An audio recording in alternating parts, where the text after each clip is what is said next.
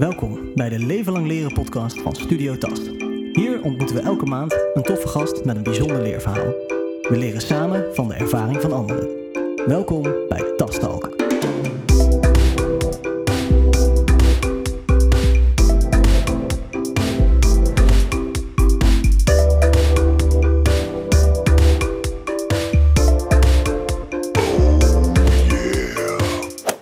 Yes, welkom bij de Leven Lang Leren podcast van Studio Tast. In deze podcast hebben we elke maand een interessante gast. En proberen we voor de gast, voor mijzelf, voor de luisteraars een toffe leerervaring neer te zetten. Onze gast van vandaag is Hans Hoornstra. Hans is spreker, ondernemer, auteur en hij schreef samen met zijn compagnon het boek Digitale Intelligentie. Dit boek gaat over wat je moet weten, leren en doen in een digitaal verbonden samenleving. Nou, Hans en ik gaan het gesprek aan over de zin en onzin van innovatie en waarom het nou zo moeilijk is om je af te stemmen aan een dynamische, tussen haakjes, werkomgeving. Hans, welkom bij Tast Talk. Ja, dankjewel Jeroen. Alright, nou voor we dit gesprek aangaan is het even belangrijk om te weten dat, of voor jullie om te weten, de luisteraars die vaker naar Tast Talk hebben geluisterd, die weten natuurlijk dat we dit normaal doen bij Rara Radio.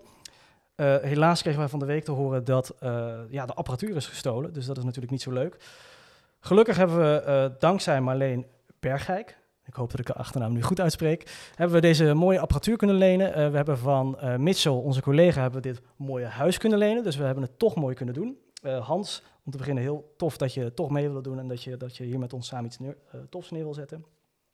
Nou, voor de mensen die Rara Radio kennen of niet kennen, om hun te helpen om snel weer nieuwe apparatuur te fixen, kun je iets doneren. Ze hebben €10.000 nodig om snel weer aan de gang te gaan. Dus check even rararadio.org om daar meer over te weten te komen. Goed, Hans, ik leerde jou, ik denk ondertussen alweer een jaar geleden kennen, omdat een partner van ons zei, nou, misschien moet je Hans eens opzoeken en een keertje bellen. Nou, blijkbaar ging dat telefoontje heel goed, want je zit hier nu. En ondertussen spreken we elkaar af en toe, werken we soms zelfs een beetje samen. En ik belde jou van de week om natuurlijk te weten hoe het met je gaat, maar ook om deze podcast voor te bereiden. En wat ik toen merkte is dat jij heel erg graag vertelt. Jij gaat aan en je wil gewoon meteen erin duiken en eigenlijk alles al vertellen waar ik je ook een beetje moest remmen, omdat we anders geen podcast meer hoeven te maken. Maar kun je eens vertellen waar die drang om te vertellen vandaan komt? Ik vermoed, als ik heel eerlijk ben, dat dat gewoon een narcistisch trekje is, dat ik gewoon mezelf graag wil praten. Maar als ik daar wat dieper op inga, denk dat ik gewoon, ik vind de onderwerpen waar ik over vertel, dat is niet iets wat ik gelezen heb in een boek of iets wat, ik heb het natuurlijk ook over gelezen, maar het zijn ontdekkingen die je zelf hebt doorleefd en die je daarmee ook, die wil je verwoorden, die wil je delen. Je merkt ook dat mensen er enthousiast van worden of dat ze geïnspireerd raken en daardoor ga je erover vertellen en dan wordt het meer. Ja, precies. Het compleet intrinsieke motivatie eigenlijk. Zeker, ja. Ja, en ik merk het ook bij mezelf. En daarom denk ik dat we het ook zo goed kunnen vinden. Omdat we het denk ik allebei tof vinden om te vertellen en daar toevallig een groot deel van ons werk voor hebben gemaakt. Ja. Dus we gaan vandaag zien hoe goed we dat vandaag kunnen doen. We gaan het in ieder geval hebben over een aantal toffe onderwerpen. Onderwerpen waar jij mee werkt, waar ik mee werk. Ik hoop jou beter te leren kennen. Dat ik en de luisteraar die nu voor het eerst ook met ons mee kan kijken, iets nieuws gaat leren. En om even terug te gaan naar dat gesprek wat wij van de week hadden om dit hele verhaal voor te bereiden. Ik benoemde toen, en ik benoem dat eigenlijk te vaak in mijn werk, is dat de wereld snel verandert. Ja. We hebben te maken met allerlei uitdagingen waar we niet zo goed van weten hoe we moeten oplossen. Maar toen kwamen we eigenlijk al snel tot de conclusie, door jou, dat misschien zeggen dat de wereld nou zo snel verandert, dat het eigenlijk een beetje te kort door de bocht is. Verandert de wereld nou eigenlijk wel sneller dan eerst? Hoe zie jij dat? Nou, dit is inderdaad een vraag waarbij je me aanzet en je vermoedelijk me zo meteen weer moet uitzetten, want dan ga ik niet meer vanzelf uit. Ik denk wel dat de zin, de wereld verandert snel en daardoor moeten we anders werken. Dat is een zin die zo vaak wordt uitgesproken dat het bijna een soort modern mantra aan het worden is. En er zijn gelukkig mensen die daar ook gewoon een vraagteken bij zetten. Hè? Zo van de wereld verandert helemaal niet sneller dan voorheen. En daar kan je ook een hele redenering achter hangen. Hè? Zo op het moment dat je in een omgeving zit, dus als jij je eigen tijd beschouwt, dan ondervind je de veranderingen aan de lijve en dan lijkt het misschien ook wel sneller te gaan. En ik benader dat vraagstuk vooral vanuit de 21e eeuwse vaardigheden. Hè, dus van welke vaardigheden heb je dan nodig? En toen we ons daarin gingen verdiepen, ik heb dat samen met Wijnand Verlieshout gedaan, dan is het denk ik een van de eerste vragen die ter tafel kwam van als we het over de 21e eeuwse vaardigheden hebben, wat zijn dan eigenlijk de 20e eeuwse vaardigheden? Of wat zijn de 19e eeuwse vaardigheden? En want je kunt wel zeggen van de 21e eeuwse vaardigheden, die zijn niet noodzakelijk, want ja, de wereld verandert niet sneller. Dat is een argumentatie die op zich hout zou kunnen snijden, maar ik denk wel dat we vast kunnen stellen dat we in het huidige tijdsgewricht vaardigheden nodig hebben. Net zoals dat je in elke historische periode heb je specifieke vaardigheden nodig. Dus op het moment dat je dat in kaart gaat brengen, dan kom je bij de reguliere indeling van hoe een maatschappij is ingedeeld. Hè. Dus in een agrarische samenleving, dan moet je het land bewerken. Dus daar heb je, je zou kunnen zeggen, fysieke vaardigheden nodig. Dus ik doe het nog heel in het kort, hè, dus het zijn wat karikaturen. Maar bijvoorbeeld in een industriële samenleving, waarin machines moeten worden ontwikkeld, dan zijn rekenvaardigheden, want je hebt ingenieurs nodig. Dus dan zijn die analytische vaardigheden, die er voorheen natuurlijk in essentie ook al wel waren, of je zou kunnen zeggen, die er latent aanwezig waren, die werden nu voor het eerst collectief ontwikkeld, want we hadden gewoon ingenieurs nodig en we hadden ook monteurs nodig. Dus met andere woorden, we hebben het net al even gehad over mechanica in het voorgesprek. Dat waren vakken die voorheen, als je op het land werkt, gewoon niet relevant zijn. Maar die worden wel relevant in een industriële samenleving. Zo zou je kunnen zeggen dat elke keer wanneer een tijdsgewricht verandert, dat er andersoortige vaardigheden worden ontsloten. En het interessante daarvan is dat dat geen individuele keuze is. Dus dat ik spierkracht ontwikkel in een agrarische samenleving, dat is niet mijn persoonlijke keuze. Heeft gewoon te maken met de context waar je op dat moment in bevindt eigenlijk. Ja. Dus je zou kunnen zeggen dat dus economisch is dat gestuurd. Want als jij niet werkt op het land, dan heb je gewoon 's avonds niet te eten. En nu is het zo is dat als je daar verder over na gaat denken of verder gaat analyseren, dan kom je tot de conclusie dat een dominante grondstof, of de belangrijkste grondstof, productiefactor van een bepaald tijdsgewricht, een directe relatie heeft met vaardigheden. Dus het land in de middeleeuwen, een agrarische samenleving, gevolg daarvan is, je moet het land kunnen bewerken, fysieke vaardigheden. In een industriële samenleving, belangrijkste grondstof zijn de delfstoffen en metalen bijvoorbeeld. Wat is nou de belangrijkste verwerking? Ja, dit moeten machines gemaakt worden. Dus met andere woorden, analytische vaardigheden. En nou is het interessante, wat is nu in het huidige tijdsgewricht? En dan kom ik eigenlijk op de beantwoording van je vraag. Wat gebeurt er nou in het huidige tijdsgewricht? Nou, ik denk dat we sinds de jaren 60... dat we in een informatiesamenleving zijn komen te leven. En dat is niet iets wat ik verzonnen heb, dat is gewoon een feit. Dus de belangrijkste grondstof die we verwerken nu, dat is data, dat is informatie. En die data die is heel ingrijpend veranderd. Dus in aanvang was die analoog, de tijd van de A4'tjes, de carbonvelletjes, de doordrukvellen, de kaartenbakken. Op een goed moment werden dat de cd'tjes. We zitten hier toevallig in Eindhoven. Dus met andere woorden, dat is hier... Ja, en een andere aflevering is mij uitgelegd dat hier is uitgevonden. Dus the more you know. Ja, precies. Dat was hier. Dus dan krijg je digitale kwaliteit, maar nog steeds eigenlijk in de distributie of in de verbinding beperkt. Dus je zou kunnen zeggen, de distributie van die data of de verbinding van de data, die eindigde eigenlijk bij de muur van de organisatie, de fysieke muur. En sinds een jaar of 10, 15 zou je kunnen zeggen, is dat het internet zo laagdrempelig is geworden en dat wij zoveel data genereren en dat de informatie die er was ook in hoge mate gedigitaliseerd wordt, is dat we niet meer in een omgeving leven waarin we gelokaliseerde data hebben die gedigitaliseerd is, maar dat het verbonden digitaal is. En die wijziging die is zo ingrijpend, dat kan je echt vergelijken met de 3 aggregatietoestanden van water. Dus als water, H2O, als dat informatie was, dan zou je kunnen zeggen van nou, in aanvang was dat vast. Dat was een ijsvorm, dus kwetsbaar, moeilijk te distribueren.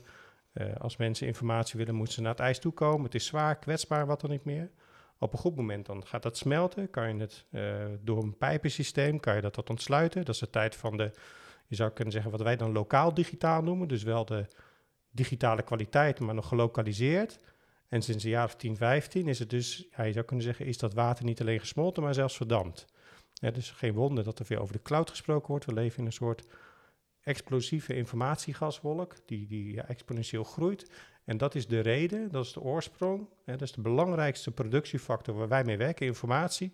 Die is zo ingrijpend veranderd. En daardoor kan je verklaren dat de samenleving dus ook heel veranderlijk is.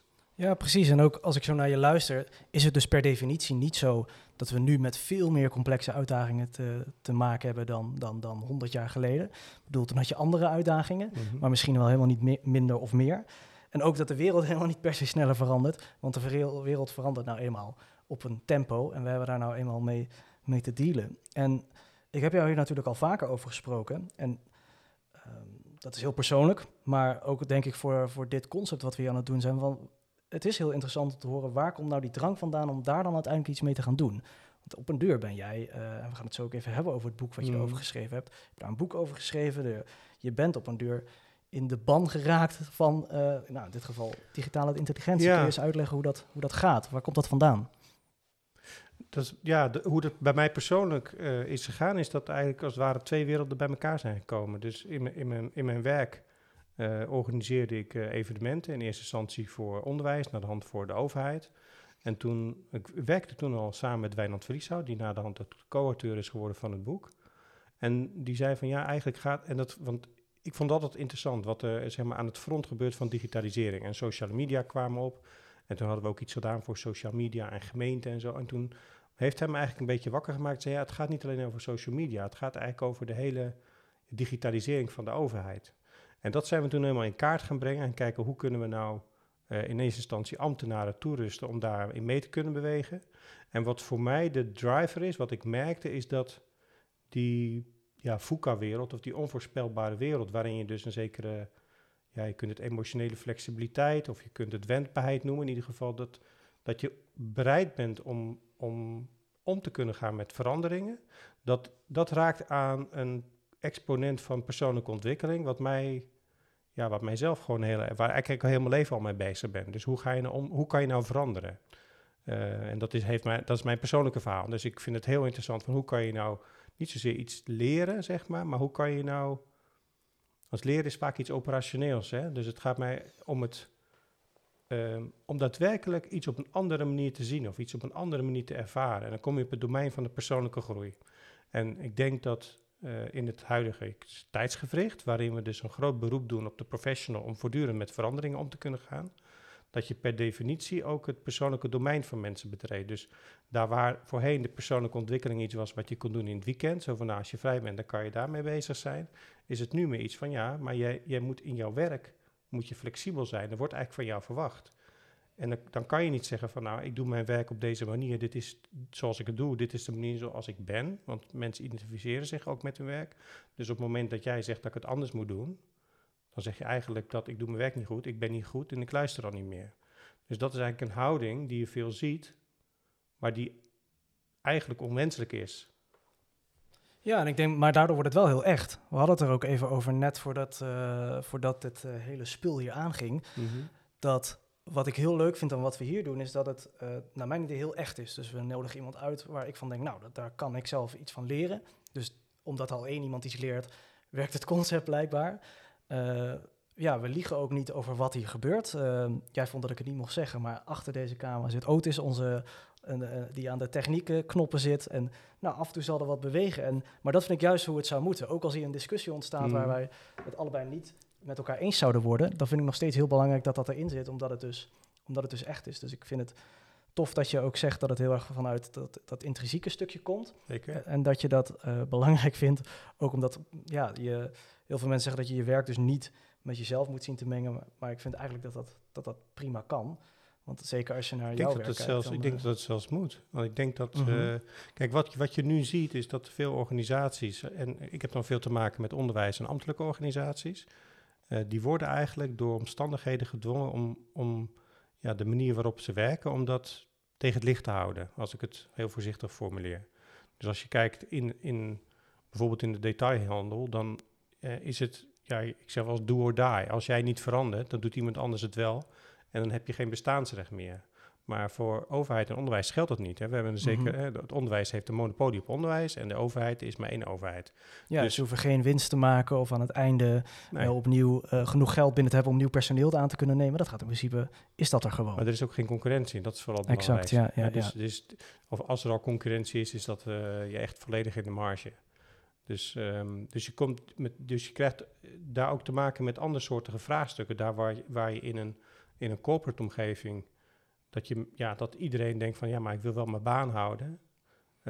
Dus als er veranderd moet worden, dan beweeg ik wel mee. Hè. Dus die veranderbereidheid is in principe groter. Ook bij mensen die het zelf moeilijk vinden, hebben al heel snel door van, ja, maar dit is wel echt belangrijk.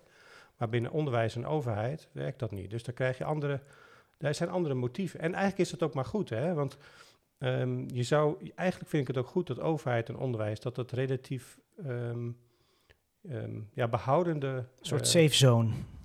Nou ja, kijk, ik vind dat onderwijs in essentie het overdragen is van onze identiteit, wat we zijn, en ook natuurlijk de kennis, maar ook onze cultuur van onze huidige generatie overdragen op de volgende generatie. Dat is in mijn beleving de essentie van onderwijs. Dus dat je jezelf als het ware als cultuur en los wat daarbij houdt, dat je jezelf in stand houdt. Niet dat je zegt dat dat onveranderlijk is, want dat beweegt natuurlijk. Dus het is geen zo van, nou, onze cultuur moet doorgegeven worden. Maar het gaat erom is dat je identiteit, dat wat je waarden, je normen, de kennis die je hebt, eigenlijk dat wat je bent, dat ga je overdragen, die ga je overdragen aan de volgende generatie. En daar wil je niet te veel mee gaan zwabberen. Dus het op zich, en hetzelfde geldt in zekere zin ook voor de overheid. Dat is goed dat behoudende markten zijn. Maar nu, in mijn beleving, wordt en dat merk je ook, dat die spagaat wordt zo groot tussen dat wat kan, mogelijk en misschien zelfs wenselijk is, tot wat er in de praktijk op dit moment gebeurt. En dan merk je dat de schoen begint te wringen. Ja, exact. En je hebt uiteindelijk een boek geschreven over dit hele onderwerp. Tenminste, daar gaat het volgens mij voor een groot deel over. Dit is een van de weinige keren dat ik het nog niet gelezen heb. Ja. Waarom heb je op een duur bedacht, nou, we moeten hier een boek over schrijven, en waar gaat dat boek dan vervolgens over? Het was zo dat met Wijnand, ik denk dat het 2018 was, hebben we heel veel organisaties bezocht. En elke keer eigenlijk gesproken over dat mensen moeten worden toegerust met de juiste vaardigheden. En doordat we al die gesprekken hadden en dat we er ook veel met elkaar over spraken, toen merkten we wel dat er een soort uniek gedachtegoed zich aan het kristalliseren was. Maar wat ik er zelf interessant aan vind, is dat je voelt het als het ware in de lucht hangen. Zo van, nee, maar tussen, hier broeit iets, dit is iets unieks. Maar het rare is dat dat is nog niet uitgekristalliseerd. Dus je kunt het ook nog niet concreet omschrijven of beschrijven wat het dan is. Dus toen hebben we besloten om in eerste instantie een klein boekje uit te geven, een eigen beheer, gewoon een soort, het was ook heel doelbewust als een soort teaser naar een soort handout. Ja, daar hebben we toen naar een eigen beheer, dus het investeren is dan relatief klein en we vonden het ook leuk om dat te doen. En het was voor ons ook van belang van, nou, dan gaan we dat dus voorleggen aan verschillende uitgevers. En toen hebben we een aantal uitgevers, maar we zijn heel blij met Business Contact, dus gewoon een hele gedegen uitgever, hele goede begeleiding. En dan merk je eigenlijk dat je op het moment dat je dus, het is een creatief proces, hè, jij bent ook een ontwerper en het voelt een beetje hetzelfde, is dat je hebt het gevoel van, er hangt iets in de lucht, het is bijna tastbaar, maar het is dan toch nog best wel veel werk, omdat wat daar als het ware in de lucht hangt. Ja, het is heel abstract eigenlijk, hè? Ja, en tegelijkertijd heel concreet, want je weet, en zeker als je met z'n tweeën bent, vond ik heel fijn ook in de samenwerking, dat je weet van, maar we hebben iets unieks, maar om dat dan ook nog te verwezenlijken, zodat je het heel helder kunt verwoorden, dat is best nog wel een klus. Dat hebben we toen echt in een hele korte tijd toch nog kunnen klaren. Dus ik denk dat het boek in nog geen 4 maanden tijd gestalte heeft gekregen uiteindelijk. Oh joh, ja, en het boek ligt hier ook. En dit is ook waar, denk ik, het werk wat je nu doet, is begonnen, om het maar zo even te zeggen. Ja. Want dit is een boek, om even te lezen wat er staat. Wat je moet weten, leren en doen in een digitaal verbonden samenleving. Als ik het goed begrepen heb, wordt het vooral gelezen door beleidsmakers in overheden, in het onderwijs. Ja. Om er dus in ieder geval geïnspireerd te worden over, nou, wat is die digitale samenleving dan, waar we in gaan komen. En het heet digitale intelligentie. Ja. En we gaan het niet zo heel erg hebben over wat er nou verder in dat boek staat, want dan hoop ik dat mensen daar een beetje een teaser van krijgen in deze aflevering. Ja. Maar als het gaat over digitalisering, kijk, ik ben opgegroeid in een samenleving waar dit allemaal gewoon in gebeurde. Dus ik ben daar een soort van ingerold. Ik ben opgegroeid met een Nintendo die steeds meer kon en een telefoon die steeds meer kon besturen, meten en delen. Ja. Dus ik heb het idee dat ik daar al redelijk goed mee om kan gaan. Maar wat is naar jouw idee dan digitalisering? Wat is naar jouw idee de digitalisering van de maatschappij? Wat betekent dat nou eigenlijk? Ja, ik denk dat, laat ik beginnen, niet om om je kwaliteiten daarin, ter discussie te stellen, maar ik denk wel in algemene zin. En want je hoort het veel, hè, die jonge mensen die kunnen heel goed omgaan al. Ja, is dat überhaupt wel zo? Ja, nou, dat noemen ze dan de digital natives. Hè, en dat is toch wel een beetje een fabeltje. In die zin dat, ik noem dat interfacevaardigheid. Dus met andere woorden, je kent oorzaak en gevolg binnen het domein van het scherm. Dus jonge mensen, veelal die kunnen heel goed gebruik maken van social media, maar ze hebben eigenlijk geen idee welke mechanismes daar verder aan ten grondslag liggen. Dat wil niet zeggen dat ze dan ook mediawijs gebruik ervan maken. Ze kunnen heel snel een interface doorhebben, maar dat is meer, ik kan het niet anders benoemen dan interfacevaardig. Dus of een trucje dat je doet misschien. Ja, dus het blijft heel oppervlakkig. Dus binnen het onderwijs gebruiken we dan het begrip computational thinking, wat de verdieping eigenlijk is. En dat is, ik zeg wel eens, de belangrijkste bouwstenen van een digitale samenleving, dat is eigenlijk data en dat is een algoritme. Als je die twee gegevens, als je die grootheden, als je daar een beetje mee kunt spelen, een beetje begrijpt, wat is data, waar wordt het opgeslagen, hoe is het verbonden en wat is een algoritme en wat zijn ontwikkelingen die daar... En op het moment dat je daar die twee grootheden heb je eigenlijk nodig om je te kunnen oriënteren in die digitale wereld. En dan kan je daarna, op het moment dat je een interface gaat gebruiken, dan weet je ook van, maar dan ik ben dus nu dit doen met de knoppen, maar dat betekent dat aan de achterkant zijn er dit soort processen gaande. Ja, en waarom is dat van belang, denk je, dat men daarvan af weet? Want zoals ik hier zit, mooi te vertellen dat ik er allemaal mooi verstand van heb, mijn leven ging niet per se slecht tot het feit dat je me dit vertelt. Dus wat is het, denk je, het belang van dat mensen hier goed mee om kunnen gaan? Nou, je kunt je afvragen van, moet jij de werking van elektriciteit en een gloeilamp begrijpen om te kunnen lezen bij het licht van een gloeilamp? En dus dat is een beetje de vraag die je stelt.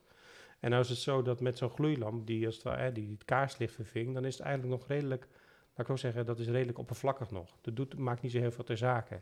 Maar al in een wereld waarin de cyberspace of Second Life of de digitale wereld zo, ik weet niet hoe je dat in het Nederlands zegt, maar interwoven, zeg maar, verweven raakt met elkaar, is het van belang dat je je ook kunt oriënteren in die digitale wereld. Mensen die niet begrijpen waarom als ze zoeken op een auto vervolgens in een tijdlijn tal van advertenties van auto's voorbij zien komen, dan dat is wel van belang dat je weet welke type mechanismes. Je hoeft niet exact te weten, maar als je niet weet wat een gepersonaliseerde advertentie is, en dat zijn dingen die ook steeds zich verder zullen ontwikkelen, dan wordt het ook steeds moeilijker om je in het werkelijke leven veilig te kunnen bewegen. Dus daarom is het heel relevant. Ja, dat doet me ook denken aan een project wat een klasgenoot toen ik nog studeerde van mij deed. Dat ging over een snoepautomaat. En dan als je daar in die snoepautomaat iets wilde kopen, dan ging je op een weegschaal staan en die meten hoe lang je was. Ja. En aan de hand van de data die gegenereerd werd dus bepaald of je overgewicht had of iets dergelijks. Je mocht. Dus je kon dan... Ja, precies. En dat was natuurlijk een hele leuke gimmick om te laten zien waar we met z'n allen heen gaan en waar we waakzaam voor moeten zijn. Want we hebben straks wel een probleem als we inderdaad, wat jij zegt, als we die achtergrond die achter onze data zit, als we niet weten wat daarmee gebeurt, dan zou het straks zomaar zo kunnen zijn dat je op een feestje een sigaret rookt en dat je zorgpremie omhoog gaat. Ja. Wil je dat? Ja. Dat je een snoep wil kopen uit de automaat die meet of je overgewicht hebt en dat kan niet meer. En ik moet nu even denken aan, ik kwam bij een huisgenootje binnen vorige week en die had een soort schommeltje voor de telefoon.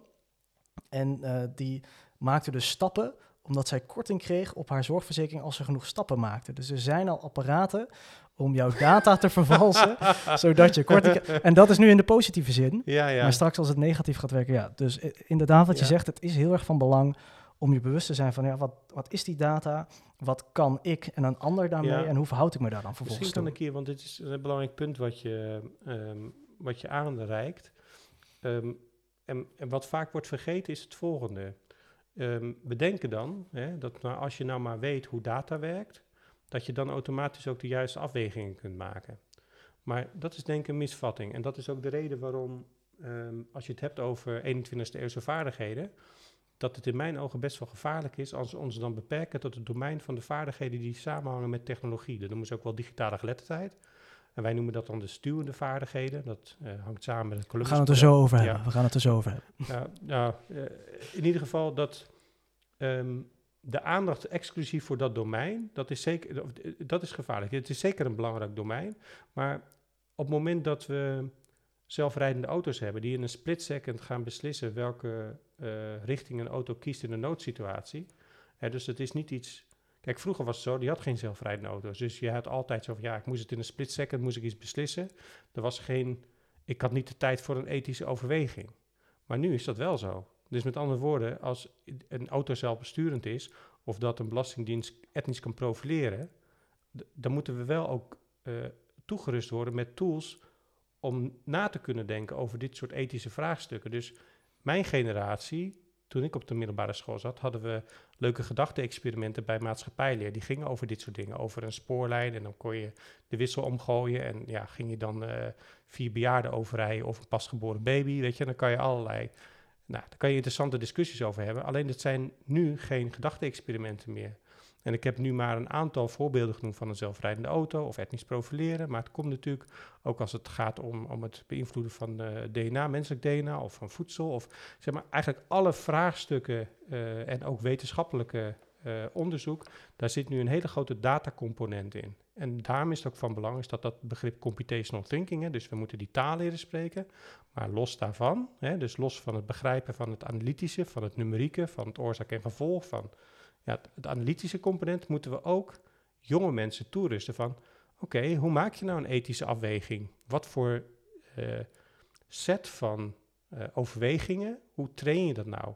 Want anders, als je dat niet doet, dan hebben we zometeen hoogopgeleide ingenieurs die gewoon van alles en nog wat kunnen beslissen met een algoritme, maar helemaal niet zijn toegerust of niet het gochme hebben of het idee hebben van, nou, wacht eens even, maar dit is ook nog een hele grote maatschappelijke impact. Ja, eigenlijk grappig dat wanneer we digitalisering meer tot onze beschikking kunnen stellen en daar steeds meer mee kunnen, dat eigenlijk onze menselijke kant ook veel meer getraind moet worden om daar dus fatsoenlijk mee om te kunnen gaan. Dus macht brengt verantwoordelijkheid met zich mee.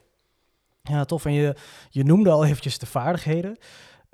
Dat gaat naar mij niet heel erg over de hoe. Hoe kunnen we daarmee omgaan? En we worden de laatste jaren natuurlijk doodbekogeld met de 21ste eeuwse vaardigheden. Ja. En ik moet eerlijk bekennen dat ik dat een vrij, het is een beetje gebakken lucht wat mij apart. Omdat het is, we werken er zelf ook mee.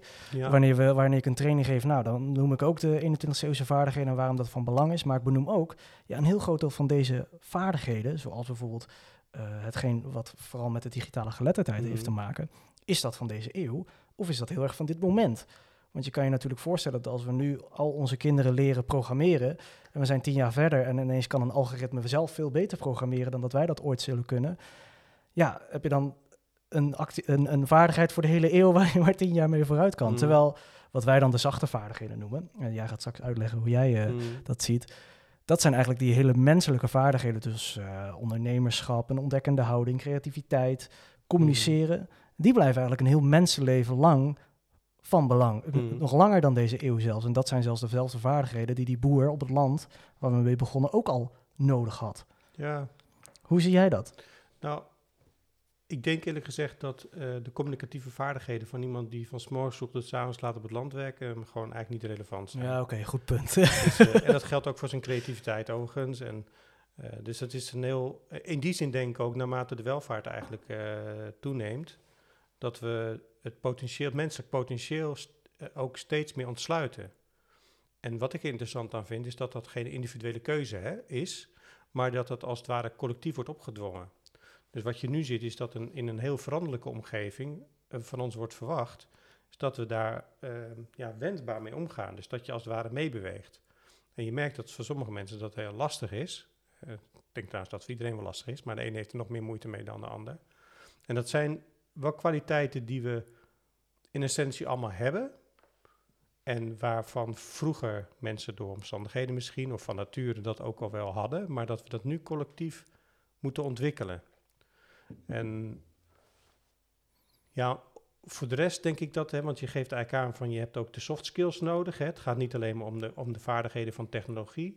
En diezelfde zoektocht die heb ik met Wijnand ook doorgemaakt. Van want er zijn heel veel modellen van de 21ste eeuwse vaardigheden. En op een gegeven moment dachten we wel van het palet van vaardigheden, daar is internationaal ook weinig discussie over.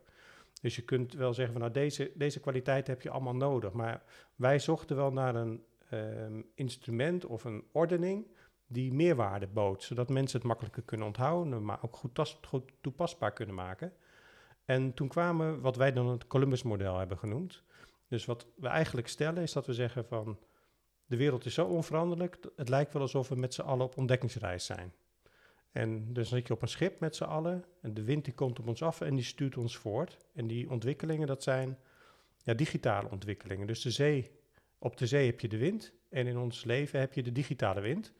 En je moet dus leren zeilen, dus je moet leren omgaan met die digitale applicaties. Dus met andere woorden, die vaardigheden die samenhangen met de digitale geletterdheid. Dus dat zijn dan bijvoorbeeld mediawijsheid, informatievaardigheden, computational thinking en ICT-basisvaardigheden. Die 4 vaardigheden. En dat is ook wat binnen het onderwijs nu heel veel aandacht krijgt. Nou, als het schip eenmaal vaart gaat maken, dan moet je ook keuzes gaan maken. En dat doe je niet alleen. Je verbindt je met andere mensen. Je verbindt je met een beloofde land of een toekomst, een gedeelde visie. Het gaat over verbeeldingskracht. En dat is eigenlijk het domein van wij. Dus je kunt zeggen interpersoonlijke vaardigheden. Dus samenwerken, communiceren, sociale culturele vaardigheden. En het begrip wat wij dan droomdenken noemen. Er zitten dan bijvoorbeeld ook moderne ontwerpvaardigheden, zoals design thinking, waar jullie dan natuurlijk helemaal specialist in zijn. En tot slot het domein onder dus het laatste deel van vaardigheden, dat gaat over persoonlijke ontwikkeling. En dat gaat dan over van, kan je creatief vermogen ontsluiten? Voel je een zeker eigenaarschap? Dat noemen we dan ondernemerszin of ondernemers... niet ondernemerschap, maar ondernemens... Nou, laten we het ondernemerszin noemen. Ik kom even niet op het woord. Creativiteit, wendbaarheid en zelfkritisch vermogen. En met andere woorden, de vaardigheid dat je je eigen overtuigingen... dat je identificatie daarmee, dat je die een beetje los kunt laten. Dus dat je daar een vraagteken achter durft te zetten. Dus op die manier heb je een ordening van vaardigheden... die in een metafoor van een ontdekkingsreis... voor heel veel mensen houvast biedt om ermee aan de slag te gaan. Ja, en wat ik er denk ik zelf het tofste aan vind, is dat ik heb het in mijn werk, als we het dus hebben over design thinking of design-based leren, dan heb ik het heel vaak over om kunnen gaan met het onbekende. Ja. En dat zo'n beloofd land is het onbekende in principe. Zeker. En daar is dat ondernemerschap, die wendbaarheid natuurlijk heel belangrijk in. En dat is ook van belang, zeker als we kijken naar in ons eigen leven. Wij werken veel in het onderwijs. Maar als ik eerlijk ben, ik weet niet hoe over 50 jaar de wereld eruit ziet. Nee. Maar ik weet wel hoe ik mensen zelfredzaam, of ik denk te weten hoe ik mensen zelfredzaam kan maken. En dat het heel erg van belang is om de juiste vaardigheden en houding, zoals jij ze in het Columbus-model zet, om die eigenlijk te bezitten, om dus beter om te kunnen gaan met het onbekende. En daarvoor moet je eigenlijk naar mij niet heel nieuwsgierig blijven, een ontdekkende houding hebben, om dus goed om te kunnen gaan met die dynamische omgeving, zoals jij noemt. Maar we weten ook dat het voor heel veel mensen eigenlijk heel moeilijk... Het blijkt heel moeilijk te zijn om goed om te kunnen gaan met die dynamische omgeving. Ja. Terwijl ik denk dat je als mens toch wel gemaakt bent om dat ook te kunnen doen. Ja. Heb jij een idee hoe dat komt? Waarom is het nou zo moeilijk om je te weerhouden, om je aan te passen aan die dynamische omgeving? Ja, ik denk dat ik daar wel de nodige aanknopingspunten in heb gevonden. Kijk, ik denk dat je als mens ontwikkel je kwaliteiten, maar je ontwikkelt je ook persoonlijk. En je hebt natuurlijk ik heb het even over een professional, in welk vak je dan ook zit. Hè. Dus je krijgt gewoon je vakbekwaamheid, hè. Dus de kennis en de kunde en de vaardigheden, de competenties die je gewoon voor je werk nodig hebt. Maar ook de kleur van je persoonlijkheid kristalliseert zich eigenlijk als het ware steeds verder uit. Dus je krijgt steeds meer...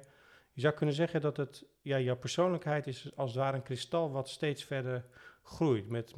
Met prachtige kwaliteiten veelal. Hè, is dat schittert natuurlijk en je leert jezelf kennen en je zet je op een zekere manier. Dus je voelt je thuis in de manier waarop je de dingen doet.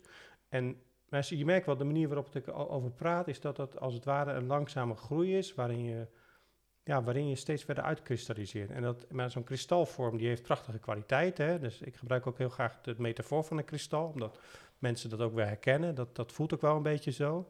En tegelijkertijd is een kristal natuurlijk heel hard en heel onbuigzaam. Is niet iets wat heel fluïde meebeweegt. Je kunt het niet makkelijk omvormen. Nee. Dus, en wat nou En dat is zeg maar in essentie dus ook zeker op het moment dat je... ik heb het dan heel veel te maken met ambtenaren. Ik zie het in onderwijs ook, maar bij een ambtenaar is het nog duidelijker... is dat mensen zetten zich in een bepaalde manier in hun werkwijze. En op het moment dat je dat dus wilt veranderen... dan raakt dat dus niet alleen maar het operationele... maar het raakt echt wie ik ben, omdat ik geïdentificeerd ben met... Ja, je benoemde het in het begin eigenlijk ook al. Ja, en dat maakt het moeilijk. Zeker het wordt nog moeilijker wanneer een leidinggevende dat mechanisme niet begrijpt. Dus wanneer een leidinggevende zoiets heeft van ja, maar ik wil gewoon dat je deze digitale applicatie gaat gebruiken. Wacht, ik leg het je nog een keer uit. Sterker nog, jij gaat op training, op cursus en daarna verwacht ik dat je dat doet. Dus dat gaat dan helemaal voorbij aan de identificatie waar iemand mee zit en vaak ook met een reden. Dus mensen gaan dan weerstand ontwikkelen van ja, maar die willen dat niet. En dan kan je nog zoveel knoppentrainingen geven aan iemand. Uiteindelijk krijg je die persoon niet echt in het beeldspraak van het Columbus-model. Dan zeg ik, dan zit iemand op de zandbank en dan kan je hem nog zo mooi uitleggen van hoe die moet zeilen. Maar hij wil niet zeilen. Hij drinkt een kop koffie op de zandbank. Hij doet een beetje je kunstje. Maar hij heeft al helemaal niet dat beloofde land voor ogen waar jij het over hebt. Die visie die deelt hij helemaal niet met jou. En daarom werkt het in de Columbus-model ook mooi. Is dat je dus zegt van nou wil je iemand die stuwende vaardigheden, wil je iemand leren zeilen, dan moet je ook duidelijk maken welke kant je op gaat. En iemand enthousiast maken, iemand inspireren van nou die kant gaan we op. En bovendien, dat sluit eigenlijk ook aan bij jouw diepgelegen motivatie. En dan wil iemand zeilen en hoef je het misschien niet eens meer uit te leggen.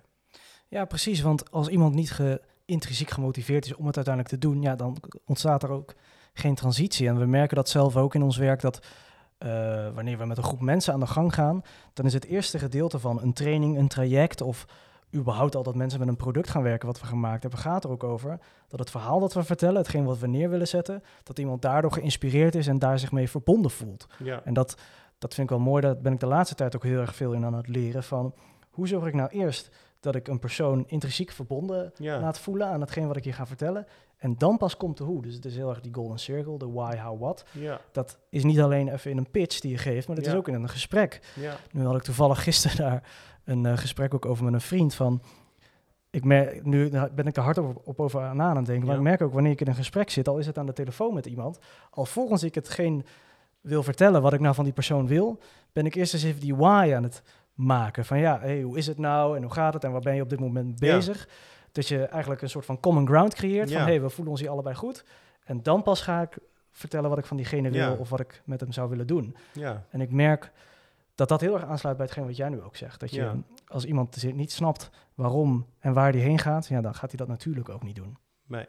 En nogmaals, wat dus heel vaak misgaat, is omdat die digitale vaardigheden zo in het licht liggen, en het is zo vol in het zicht, dat je heel geneigd bent om te denken van, nou oké, maar dan moeten we dus gewoon zorgen dat die mensen dat begrijpen en dat ze het dan vervolgens gaan doen.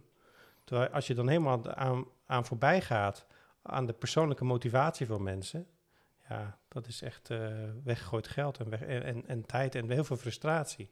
Ja. Want mensen die bouwen een muur op en die muur wordt alleen maar hoger.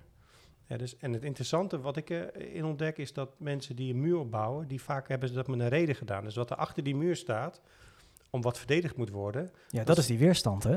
Nou, de weerstand is de muur. Ja, oké. En wat er achter de muur stond, dat is vaak een hele oprechte, mooie... Dat is iets wat met recht verdedigd moet worden. Bijvoorbeeld een leraar die zegt van ja, ik wil, die ooit voor het leraarschap gekozen heeft, zeg maar, ik wil gewoon dat er geen enkel kind buiten de boot valt. Elk kind is voor mij van belang.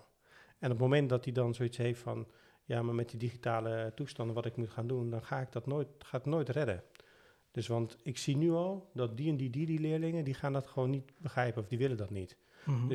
Dus dat is dan in conflict met mijn basismotivatie, en dus dan ga ik dat nooit doen. Dus je zult in gesprekken en met zo'n leraar bijvoorbeeld, in het geval van het onderwijs, moet je dus eerst kijken van, hé, maar wat staat er achter jouw muur? Wat jouw diepgelegen motivatie is. En het klinkt een beetje het psychologiseren van werk, maar we ontkomen er eigenlijk niet aan. En het is ook niet heel, we hoeven niet een psychoanalyse met z'n allen, maar ik denk wel dat leidinggevende hier, je iets... Ze moeten er wat mee. Ja, je kunt er niet aan voorbij gaan. Nou, je benoemde net al die weerstand, die muur die je noemde, en dat er achter die muur altijd iets gaande is. Nou, en ik denk dat het van belang is, niet alleen dat die leidinggevende daar uiteindelijk goed mee om kan gaan, maar dat we dus ook de leidinggevende in staat stellen anderen te leren hoe ze daarmee om kunnen gaan. Maar hoe creëer jij die context? Want eigenlijk wil je een transitie veroorzaken. En ik merk in mijn eigen werk dat je vaak of een project aan het doen bent, of een transitie aan het maken bent. En het verschil is dat zo'n project, nou, dat doen ze even en dan gaan ze daarna weer met iemand anders in zee. Mm-hmm. En dat mag, maar dat wil niet zeggen dat die transitie dan ook goed gaat. Dus hoe creëer jij zelf nou een context waarin dat veranderproces op een goede manier op gang komt? Ja. Ik richt mij eigenlijk op het individu. Dus uiteindelijk als je kijkt naar... ik werk vooral met onderwijs. Dat is zeg maar de grootste...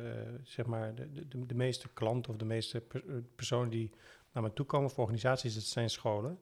En ik realiseer me dan altijd is dat...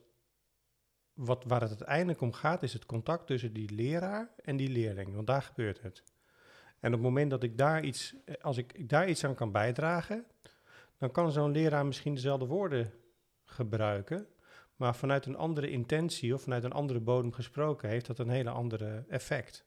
En datzelfde geldt ook voor een leidinggevende. Dus ik denk op het moment dat je het hebt over persoonlijke... want ik denk dat dit gaat over persoonlijke groei. En dan komt ook een beetje terug op jouw oorspronkelijke vraag van waarom vind je dit nou zo interessant of waarom ben je nou daar zo in gedreven, is dat ik die persoonlijke groei zo interessant vind. En daarin denk ik dat het voor sommige mensen weggelegd is dat ze daar ineens een hele grote stap in maken. Vaak overigens in een crisis, niet altijd langs de geleidelijke weg. En voor de meeste mensen is dat gewoon inderdaad iets van een geleidelijke weg in kleine stapjes. En dus ik predik eigenlijk helemaal geen... want er zijn genoeg mensen die onderwijsrevoluties prediken of revoluties binnen. We moeten het helemaal anders doen. Ik denk wat ik wil bewerkstelligen is dat je aan de ene kant een soort theoretische basis hebt. Zo van, hé, maar ik begrijp nu waarom de wereld verandert. Het is geen gebakken lucht. Ik kan het ook onderbouwen. Dus met andere woorden, mijn intellect is ook gerustgesteld. Ik ben niet bezig met een soort complottheorie of gebakken lucht. Hè. Dus met andere woorden, dit houdt wel degelijk... dit is wel degelijk een zinnig onderwerp. En dat ze dan vervolgens denken van, hé, wacht eens even. Maar dan is wendbaarheid belangrijk. Wat betekent dat nou voor mij? Hoe kan ik mijzelf nou daarin bekwamen? En dat is de eerste stap. En niet alleen voor een leidinggever, maar ook voor een leraar, voor een ambtenaar, voor elke professional. En dat is trouwens heel bevrijdend vaak, want het identificeren met je eigen overtuigingen, dat beperkt je vaak ook in je ervaringen. Dus om daar een vraagteken achter te kunnen zetten en om daar vraagstukken langs de andere weg te kunnen benaderen, dat kan heel bevrijdend werken. Dus om je vraag te beantwoorden, ik zie het niet als hele grote processen, hoewel het vaak zijn het wel grote processen, maar ik richt me eigenlijk altijd op het individu, omdat als het individu iets begrijpt, als ik daar iets weet te bewerkstelligen, dan ga ik ervan uit dat sommige inzichten niet meer vrijblijvend zijn. Dus dat hij dan zijn hele ervaring en al zijn vakmanschap in kan zetten om vanuit zijn eigen professionaliteit dan en als het een verandering door te voeren in zijn werk. En als dat dan revolutie is, ja prima. Dat mag hij zelf weten. Maar het gaat erom is dat ik hoef die vertaling niet te maken naar de praktijk. Je bent meer de firestarter en die geeft de tools om daar uiteindelijk zelf mee aan de gang te gaan. Ja, want dat zijn toch? zelf vakmensen. En in die zin, en of het nou een vakman is die een bepaalde visie heeft die heel religieus is, of de ander heeft iets wat een hele bepaalde mensbeeld heeft, of weet je, dat is me eigenlijk om het even. Het zijn vakmensen en ze moeten hun vakmanschap op een frisse manier in kunnen zetten. Dat zie ik eigenlijk als mijn rol. Ja, en wat ik er heel interessant aan vind, en dat merk ik in mijn eigen werk heel erg. Je hebt het over dat je ook veel in het onderwijs werkt. Ja. En wat ik daar zie, als we even een as zouden maken met we hebben belang en invloed, dan zien we eigenlijk dat het meeste belang bij de student zit. Want die willen we uiteindelijk opleiden. Ja. Natuurlijk zit het ook bij al die mensen die daarin samenwerken. Docenten hebben ook belang. Maar goed, laten we even de student als voorbeeld nemen. Ja. Die heeft heel veel belang, maar heel weinig invloed. Ja. En eigenlijk, als ik het goed begrijp, wat jij doet, is uiteindelijk ook voor die belanghebbende student. Want je traint natuurlijk niet per se de student, maar daar gaat het uiteindelijk wel om. Maar als we dat weten, hoe zorgen we dan dat er, even die leercontext weer noemen, hoe zorgen we dat die leerling, die student uiteindelijk de juiste houdingen en vaardigheden bezit, terwijl we eigenlijk daar helemaal niet mee bezig zijn? Hoe pak je dat aan? Zorg je dan dat die docenten heel erg bekwaam zijn? Of Nou, ik Hoe denk doe je wel dat? dat het een voorwaarde is. Hè? Dus als je het... je kunt dan even denk ik onderscheid maken tussen die digitale geletterdheid, hè, dus wij de stuwende vaardigheden noemen, en de rest van het palet wat meer de soft skills zijn. En ik denk dat die stuwende vaardigheden, dat die in de verschillende curricula, dat die voldoende aandacht gaan krijgen. En dat is al best wel een klus, want dat betekent gewoon dat heel veel mensen moeten worden toegerust om zich die kennis en vaardigheden eigen te maken voordat ze dat kunnen overdragen. Dus de docenten die zullen zich dat eerst moeten eigen maken. Dat is wel logisch. Zou Cruijff zeggen, is eigenlijk heel logisch. Ja, voor ons, ik weet niet of dat zo logisch is. Ik denk namelijk, nou ja, voor ons is het denk ik logisch, omdat we daar dagelijks mee bezig zijn. Maar ik kan me goed voorstellen dat als jij docent bent of welke professional dan ook, dat je doet dat ook weer voor een ander. Je doet je professionele bezigheid. Vaak denken ze meteen doorgeven, dat klopt. Ja, precies. Dus zijn ze doeners, hè, dus ze denken meteen van, fijn, dat is interessant. Dus je geeft dat meteen door en hebben niet even de césuur van, wacht eens even, ik moet me dat eigenlijk eerst even zelf eigen maken. Misschien moet ik eerst wel op mezelf reflecteren om een ander dat te kunnen dat is binnen doen. het onderwijs, en dat is ook meteen de moeilijkheid binnen het onderwijs. We hebben nu heel veel over onderwijs, maar goed, dat is ook een belangrijke referentie van me, is dat je altijd een tweestapsraket hebt. Dus als ik kijk bij een ambtenaar, of dat je kijkt naar een afdeling, binnen een gemeente bijvoorbeeld, ja, dan kan je je ambtenaren toerusten, maar dan ben je dan ook klaar. Want die hoeven er niet zo ver boven die materie te staan dat ze het nog een keer gaan overdragen aan de burger. Dat is niet hun taak. Dus ze hebben geen onderwijstaak. Ze moeten gewoon hun werk doen, of ze moeten gewoon, en dat misschien op een andere manier doen. Dus op het moment dat zij zijn toegerust, is het klaar. En binnen het onderwijs lijkt het wel, als we het over dit soort onderwerpen hebben, dat we het al meteen in zeg van, wat moeten de leerlingen dan kunnen? Terwijl we dan de stap overslaan, maar wacht eens even, misschien kunnen mijn leraren dat helemaal niet. Wat moet daar eigenlijk gebeuren? En dat is nog, als je het dan hebt over die digitale geletterdheid, hè, dus die stuwende vaardigheden nogmaals, dan zijn dat redelijk operationele vaardigheden. Dus op het moment dat jij je team in beweging hebt gekregen, wat trouwens niet vanzelfsprekend is, dat ze dat ook willen, hè, want daar zit die hele dynamiek weer in van, hebben ze gemeenschappelijke visie, hebben ze er ook een beetje zin in, maar heb je ze helemaal zover, dan kan je die digitale geletterdheid gaan ontwikkelen. En die andere kwaliteiten, die moeten, dus als je het hebt over die verbindende en de dragende kwaliteit, op het moment dat je dat binnen je, en dat merk ik ook bij veel scholen, hè. Ik was gisteren ook met mijn school aan het praten, die zei van ja, wij vinden ondernemendheid heel erg belangrijk. We willen zorgen dat onze leerlingen zich heel erg eigenaar voelen, een groot eigenaarschap hebben. En dat is op zich dat is bewonderenswaardig. Heel fijn, maar... Ja, maar het betekent wel dat als je dat dus bij iemand anders wilt ontwikkelen, als ik iemand anders wil duidelijk maken wat wendbaarheid betekent, dan zal ik dat bij mezelf eerst heel grondig onderzocht moeten hebben. Anders dan, ik ben niet geloofwaardig, maar bovendien ook niet van meerwaarde. Nee, exact. Als we iets aan iemand anders door willen geven, dan zullen we dat zelf ook moeten doen. Practice what you preach. Zeker, ja. Eigenlijk. Ja, eigenlijk. En het interessante daarvan is dat dat dus nog belangrijker wordt als dat uit het intellectuele domein komt. Want als ik het alleen maar iets aan jou moet uitleggen, ja, dan is het iets wat, dan kan je bij spreken lezen of ik kan een filmpje kijken of ik leg het je uit. De houding die ik daarin heb, kan jouw leerproces beïnvloeden, maar doet niks af van de inhoud. Maar op het moment dat ik het heb over vormende kwaliteiten, bijvoorbeeld ik wil jou bewust maken van de manier van communiceren, dan moet ik zo ontvankelijk zijn, is dat ik dat heel goed doorleefd heb. Want dan hebben mijn woorden pas betekenis.